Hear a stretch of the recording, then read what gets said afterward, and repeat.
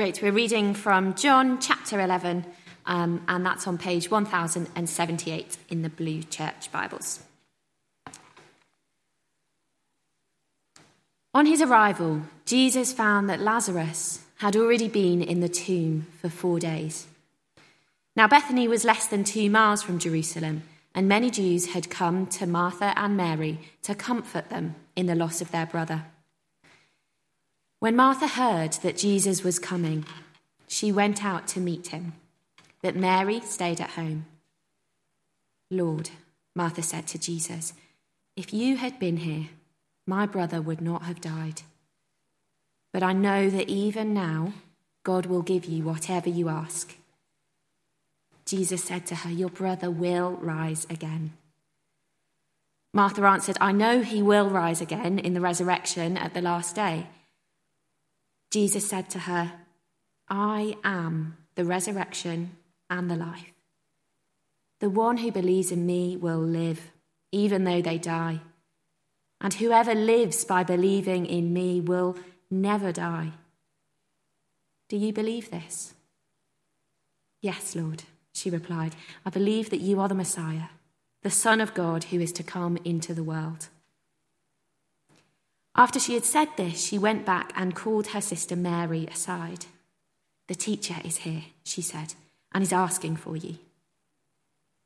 When Mary heard this, she got up quickly and went to him.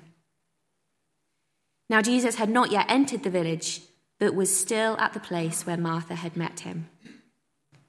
When the Jews who had been with Mary in the house, comforting her, noticed how quickly she got up and went out, they followed her, supposing she was going to the tomb to mourn there.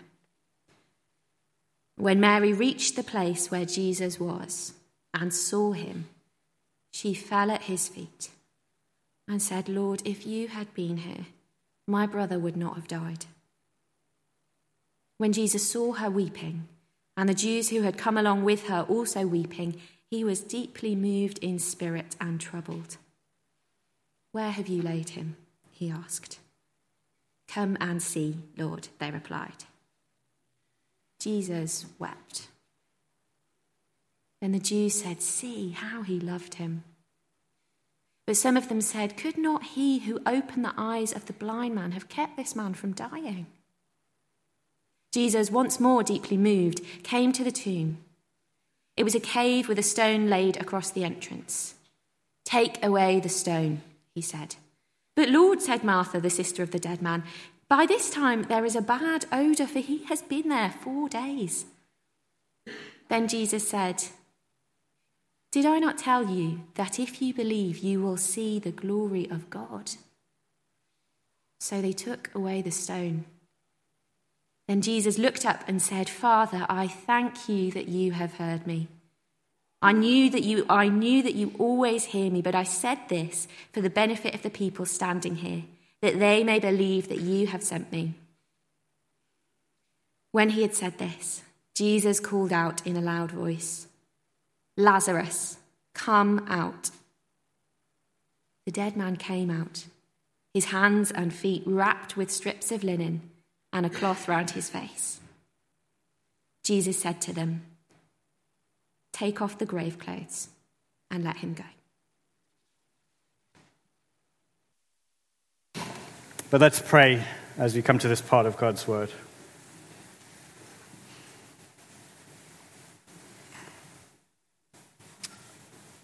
Father, we thank you that you speak to us. We thank you that in these words are life for us. We pray that there be nothing standing between us and that as we hear them now. Whatever is distracting us, whatever is troubling us, we pray that you would find a way through to our hearts, Lord. We need to hear from you, especially on what this passage is about. Help us to hear, Lord, for your glory. And in Jesus' name, amen. Because most of the time, we would rather not think about death. Most of the time, our attention is probably focused on the bit in the middle of life, assuming a kind of long 70 years. When we're younger, a lot of the time is spent thinking, what are you going to do in that kind of middle stage? What job are you going to have? Who are you going to marry? Who are you going to do this with? Where are you going to live? All of these kind of questions are really geared towards that middle part. I think perhaps often for those who come to the end of that stage, there's also a tendency to prefer to look back to that stage, to miss everything that came with it. We would rather not think about the end of life. We would rather explain it away with euphemisms. We would rather try to contain it in hospitals and hospices. We'd rather try to desensitize ourselves to it with dark humor, or as we watch actors pretend to die on films and TV, or we see death a step removed through screens on the news.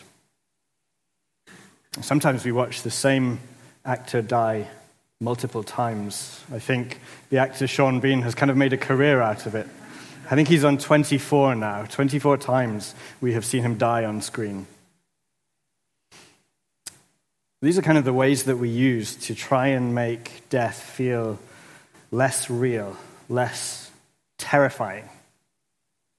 We try to set up a screen or a wall between us and death. But at the funeral, a funeral like the one we have in John chapter 11 today, there is a tear in the screen. The wall starts to crumble. Death bursts through and confronts us with its terrible reality. The one that you loved was alive and now is not. They are gone from you, never to return to this life. And at the funeral, the next thought that creeps into each heart is this: one day it will be me. One day it will be my funeral.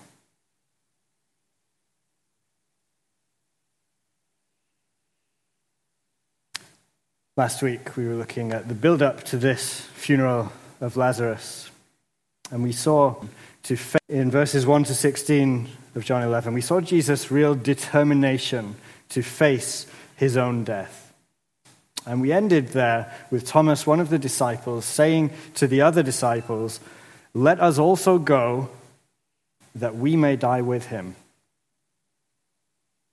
Here in this part of the account, we pick up on that, and we're really thinking today about what it means to go and die with Jesus, what it means to face death with Jesus.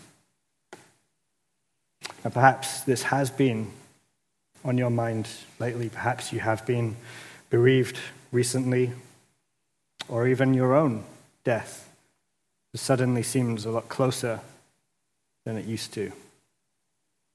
Or maybe you have tried and mostly succeeded in keeping it far from your mind this week. But this is the theme that God's word has presented us with today. He wants us to face up to this today. Because one day, however many times and many ways we might try to avoid it, one day we will face death. One day it will be my funeral. One day it will be yours. How do we face that?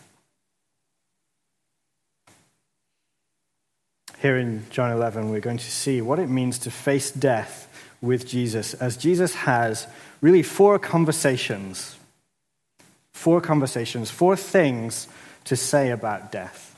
And each of them gives us something to hang on to, something to call to mind and hold in our hearts as we think about death, whether that death is our own or others' deaths. And I'm going to speak about each of these conversations and then try and boil each one down to just one word that we can keep and remember.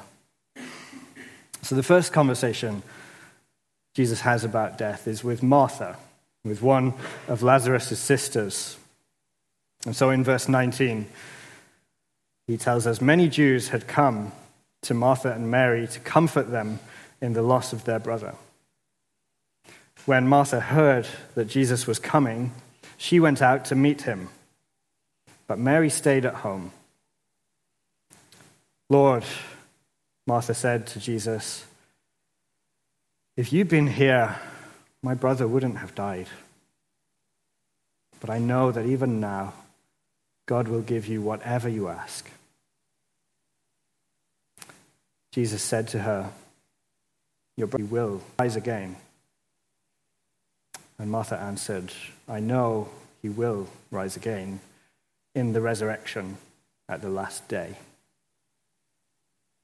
What really stands out about Martha here is her hope. The hope that she has. In her grief, she is clinging to two things. She's clinging to a hope that at the end of history, God will give eternal life to those who believed in God but have died. That was a common belief among Jews at the time. It comes from Daniel chapter 12. You can look it up perhaps later.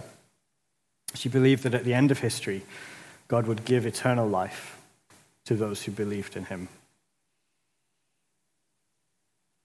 The second part of her hope is a hope that Jesus can in some way do something about all this.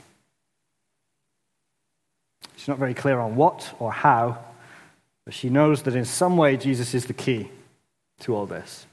She knows and she believes these things.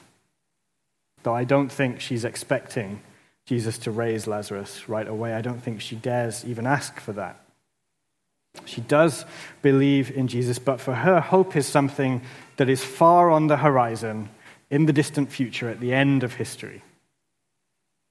Later on, when Jesus says, roll the stone away, she still expects the smell of a decaying body. She has a hope of life beyond death, but it's kind of vague. It somehow connects to Jesus, but it's kind of vague and very far in the future. She doesn't expect anything now. So she has hope, and here's the conversation. Jesus meets her and gives her more hope. Verse 25, Jesus said to her, I am the resurrection and the life. The one who believes in me will live, even though they die. And whoever lives by believing in me will never die. Do you believe this? Yes, Lord, she replied. I believe that you are the Messiah, the Son of God, who is to come into the world.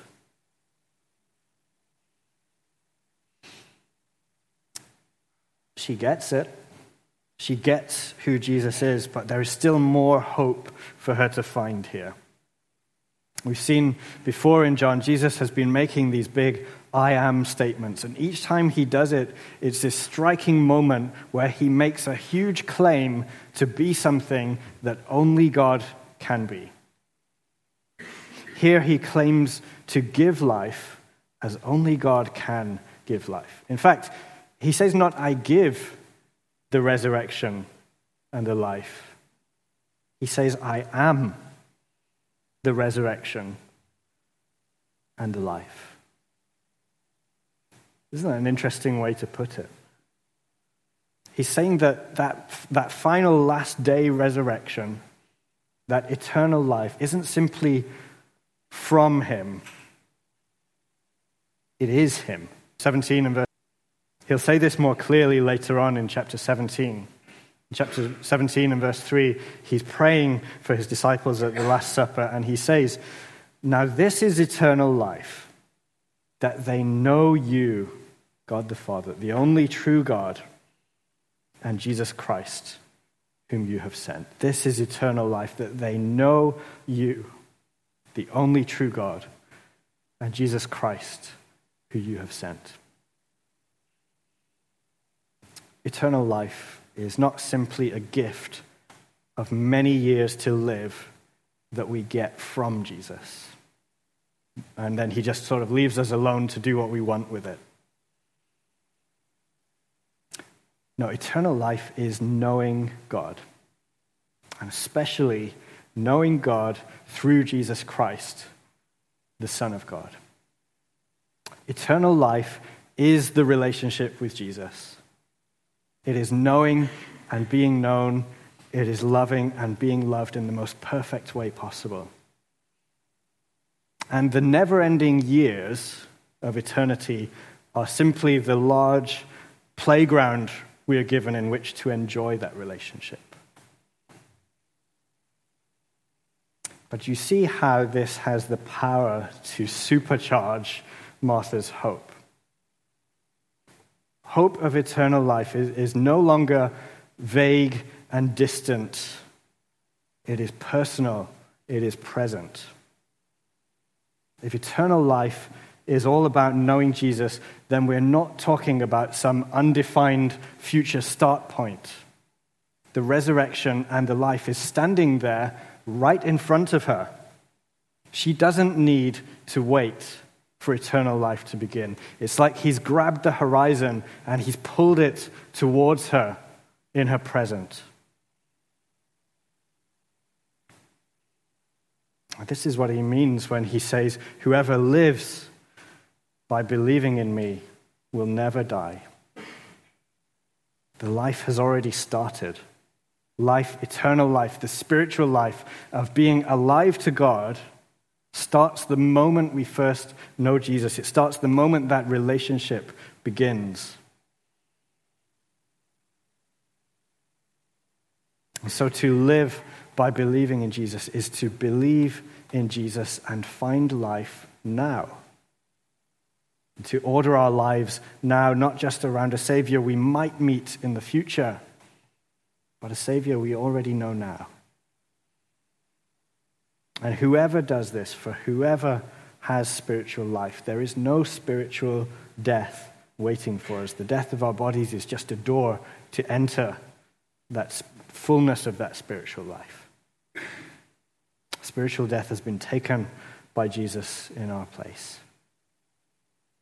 And so Martha is right in a way that we do wait for the return of Christ. We do wait for the end of history, for the full revealing of everything, for the full enjoyment of victory over death, to be finally free from sin and suffering and danger and death. But as we wait, we can take comfort and we can comfort each other that eternal life has already started because we know Jesus now. As Martha stands there facing death, Jesus is standing right there at her side. And as we face death, whether that is something that's happening for you today or something that will come years down the line, as Christians, we can face death with Jesus standing right there at our side, the resurrection and the life. We already have him. He has already risen. He's already made himself known to us. He meets each of us in our lives. And so we are already living in eternal life. And if that is true of us, then even though we die, we will live.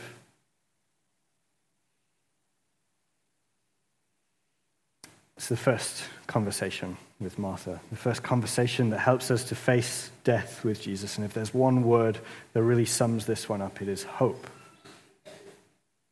All our conversations about death, all our thoughts about death needed to be guided by this, by the hope that Jesus is the resurrection and the life, and we have him now. Martha's hope. Jesus' second conversation is with Mary. With Martha, the focus was on hope. With Mary, it is more on her tears. So verse 32, when Mary reached the place where Jesus was and saw him, she fell at his feet and said, "Lord, if you had been here, my brother would not have died." And Jesus saw her weeping. By the way, I don't think we're supposed to be comparing the sisters here. I think Mary also has hope. What she says to Jesus is exactly the same thing as Martha said. Just like Martha, as soon as she heard that Jesus was there, she came running. And I'm sure that Martha had tears too. The people were there at the funeral to comfort her too. But with Mary, the focus is on her tears. And what is striking about this conversation is not so much the words, is it? It's that Jesus starts weeping too. He saw Martha's hope and he met her with more hope. Now he sees Mary's tears and he meets her with more tears. When Jesus saw her weeping, and the Jews who had come along with her also weeping, he was deeply moved in spirit and troubled. "Where have you laid him?" he asked. "Come and see, Lord," they replied. Jesus wept.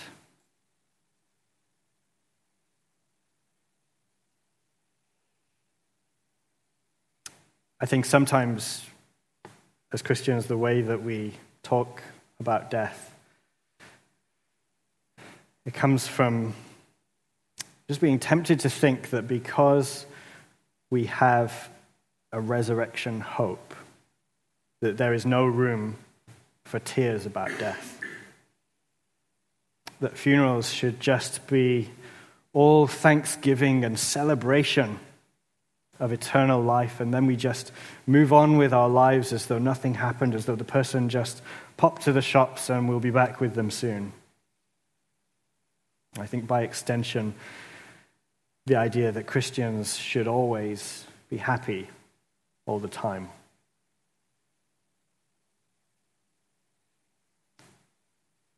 And what does that lead to?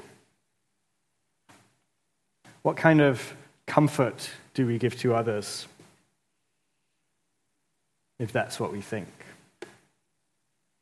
Well, when we're supposed to be comforting others, it'll lead to us saying trite things like, "They're in a better place. You know you'll see them again, right?"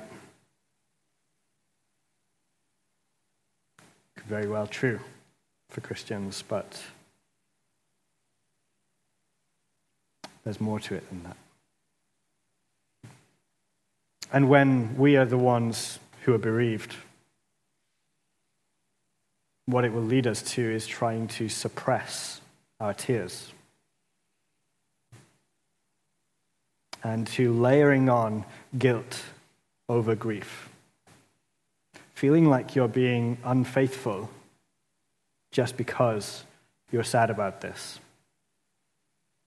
just because this hurts, feeling like you should know better as a Christian.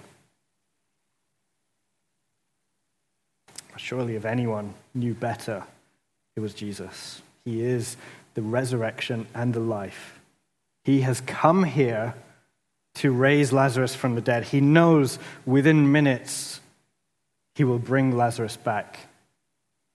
He will be talking to him.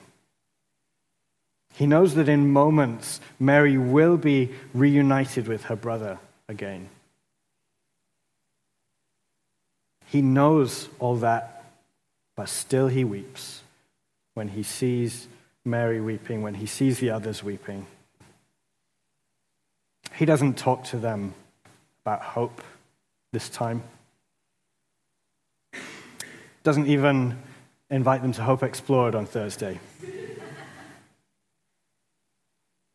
No, in compassion, in solidarity, he weeps with them. Why is he weeping here? Why is he weeping? Well, John uses quite an interesting, quite a rare word in verse 33, which our Bibles translate as deeply moved. And it does mean that. But the word also carries a sense of anger about it. Jesus is sharing not just our sadness about death, but also the anger that we feel about death. When someone dies, we don't just feel sad and miss them. We feel this ought not to be a thing. There's something deeply wrong about this. And Jesus feels that too. We feel so angry. We feel surely someone should do something about this. Is there no one who can do anything about this? And Jesus feels that too. And he knows he is the one who has to do something about it. That word, deeply moved, is also the word that would be used to describe the way that a war horse would snort loudly before charging into battle. That is what Jesus has come to this funeral to do. He has come to this funeral to fight, to declare war on death. Let me at it, he's saying. Where have you laid him? Let's do this.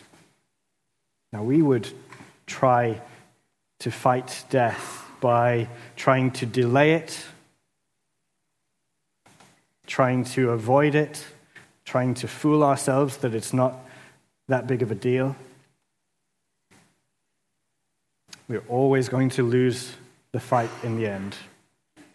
We need someone to fight death for us, all the way until it loses.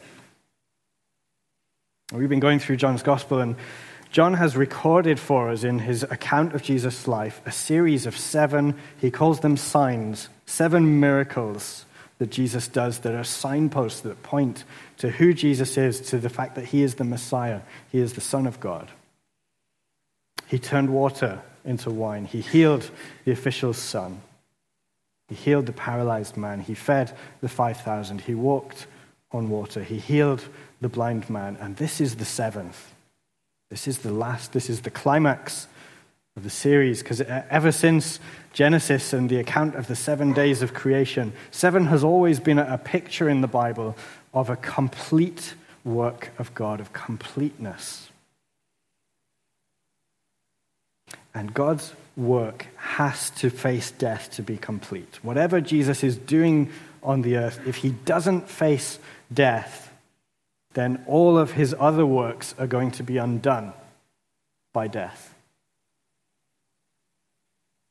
Those healed people are still going to die one day. He has to do something about the big one. And before this last sign that he's about to do, Jesus shows us his tearful resolve to do that, to take the fight to death, whatever it costs him. And it did cost him everything. On the cross, Jesus does battle with the worst of our death, with the full sting of death, with the spiritual judgment of God. He dies in our place. And we were thinking last week about how even in coming to Lazarus, he is putting himself in the way of that. He's coming to do this miracle that is going to draw out all those enemies who hate him and want to kill him, who live so close to Lazarus. And Jesus deliberately goes and does it anyway. And so if we take from that first conversation the word hope, let's take from the second the word tears. As well as hope, tears are an appropriate part of facing death with Jesus. Don't feel guilty if death, and by extension any suffering, moves you to tears because Jesus wept. This is the right response.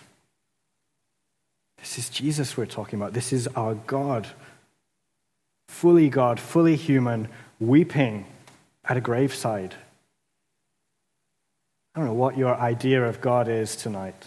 Maybe you think he's some cold, distant CEO up in the sky or a heartless judge. God took on humanity to make himself known to us in the language of being human, and he did that as a man of sorrows. He did that with tears in his eyes.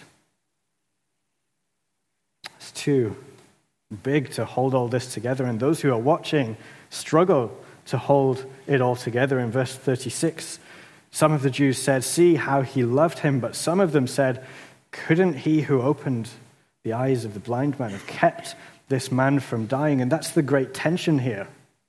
Jesus' tears show his love, his desire to fight death, but it has to be more than a desire. He can do all these miracles, but if his own friend Lazarus is still dead, what does it even matter? Verse 38, Jesus, once more deeply moved, came to the tomb. It was a cave with a stone laid across the entrance. "Take away the stone," he said. "But Lord," said Martha, the sister of the dead man, "by this time there's a bad odor, for he's been there 4 days." Then Jesus said, "Did I not tell you that if you believe, you will see the glory of God?" Jesus is still deeply moved. And as one who is deeply moved, he takes action. Now the time for action has come. See his confidence, see his authority as he faces death here. And that confidence is rooted in his third conversation about death. I'm not talking about continuing his conversation with Martha. I'm talking about the conversation he now has with his Father in heaven. Verse 41, so they took away the stone.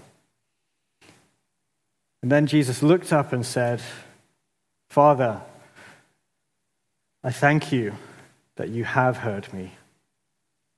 I knew that you always hear me.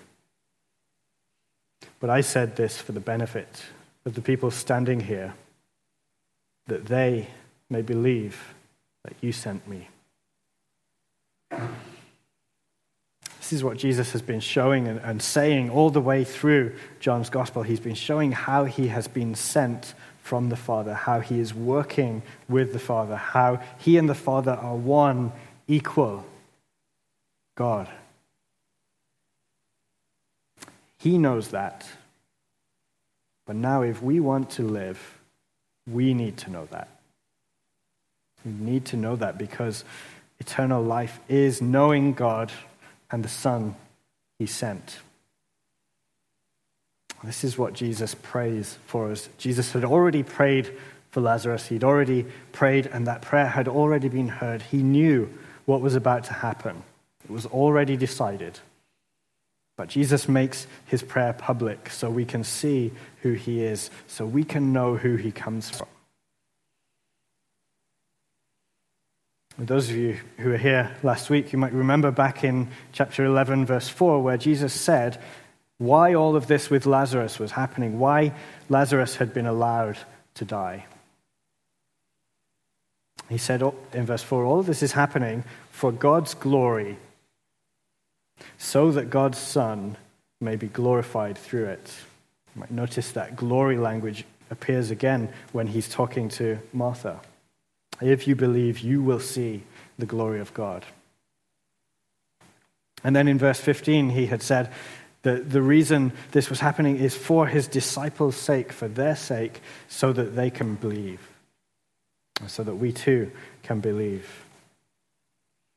Jesus is praying that those who are watching what is happening here, including us, can know him and know his Father, so we too can have life. This isn't just about Lazarus. This is a sign that is pointing to Jesus so that we can believe, so that we can find life, so that we can see his glory. And that's the word for this third conversation. Hope, tears, and glory. When we're facing death with Jesus, remember that in some way, all this is going to help us see God's glory more. All this is going to help us to let God's bright, shining brilliance shine on us and warm us more, to help us feel the weighty impact of his significance. We may not see it all right away, but this is why God is allowing death to happen, allowing us to face it. That's the arena in which we gain the best understanding of who he is, of how he loves us, of how glorious he is. Let that come into our prayers as we pray facing death. Perhaps let something of Jesus' prayer echo in our prayers. Pray that we might somehow see Jesus' glory in this and through this.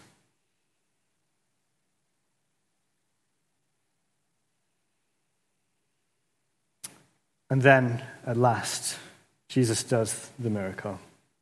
This massive, long build-up and explanation, and then it is blindingly quick. The fourth and the final conversation is with Lazarus in verse 43.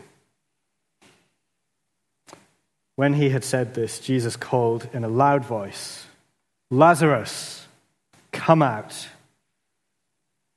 The dead man came out, his hands and feet wrapped with strips of linen and a cloth around his face. Jesus said to them, "Take off the grave clothes and let him go."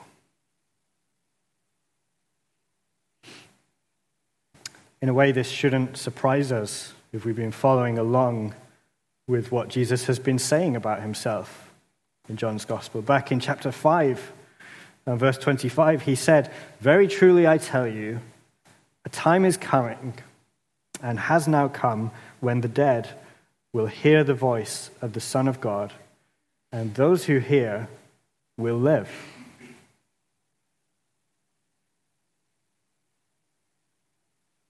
He was talking about that great end of days resurrection, but he was bringing it into the present. A time is coming and has now come. And the way in which he raises Lazarus is a dramatic acting out of exactly that.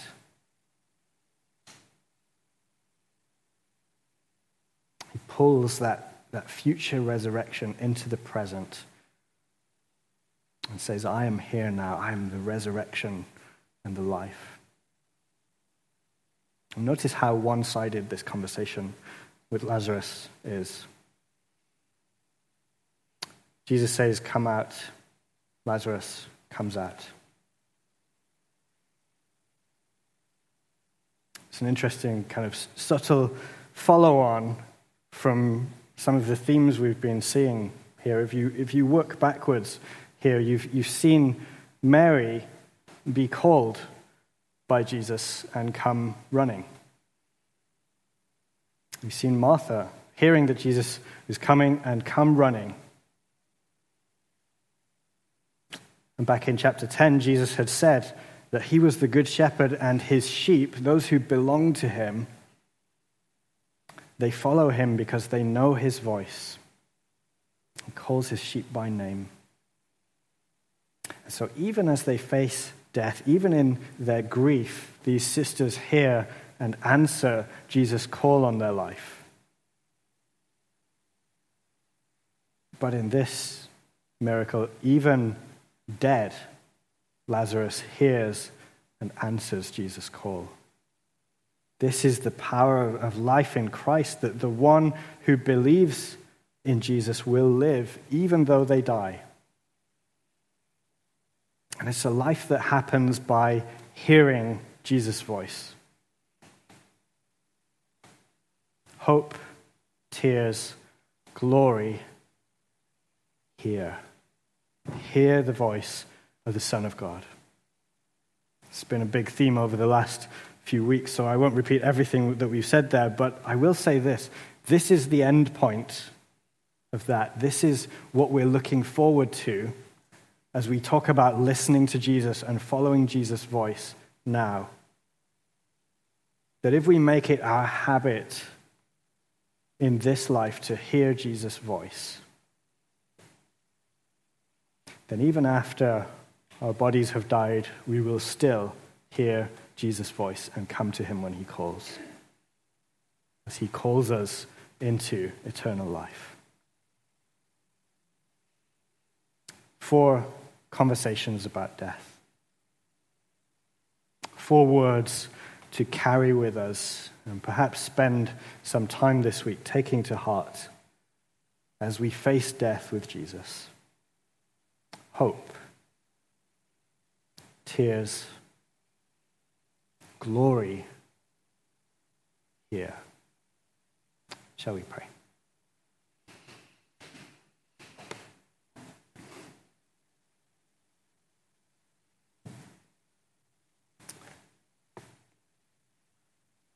Lord Jesus, we thank you to you for your great answer to death here. We thank you that you come to bring us hope, to weep with us, to show your glory through this. You come to call us into eternal life. Lord, we pray that we would hear this, your word. We pray that eternal life would be ours as we know you. And that would give us the courage to face death and suffering in all its forms this week and beyond for the rest of our lives, until faith is sight, until we see your glory fully. Amen.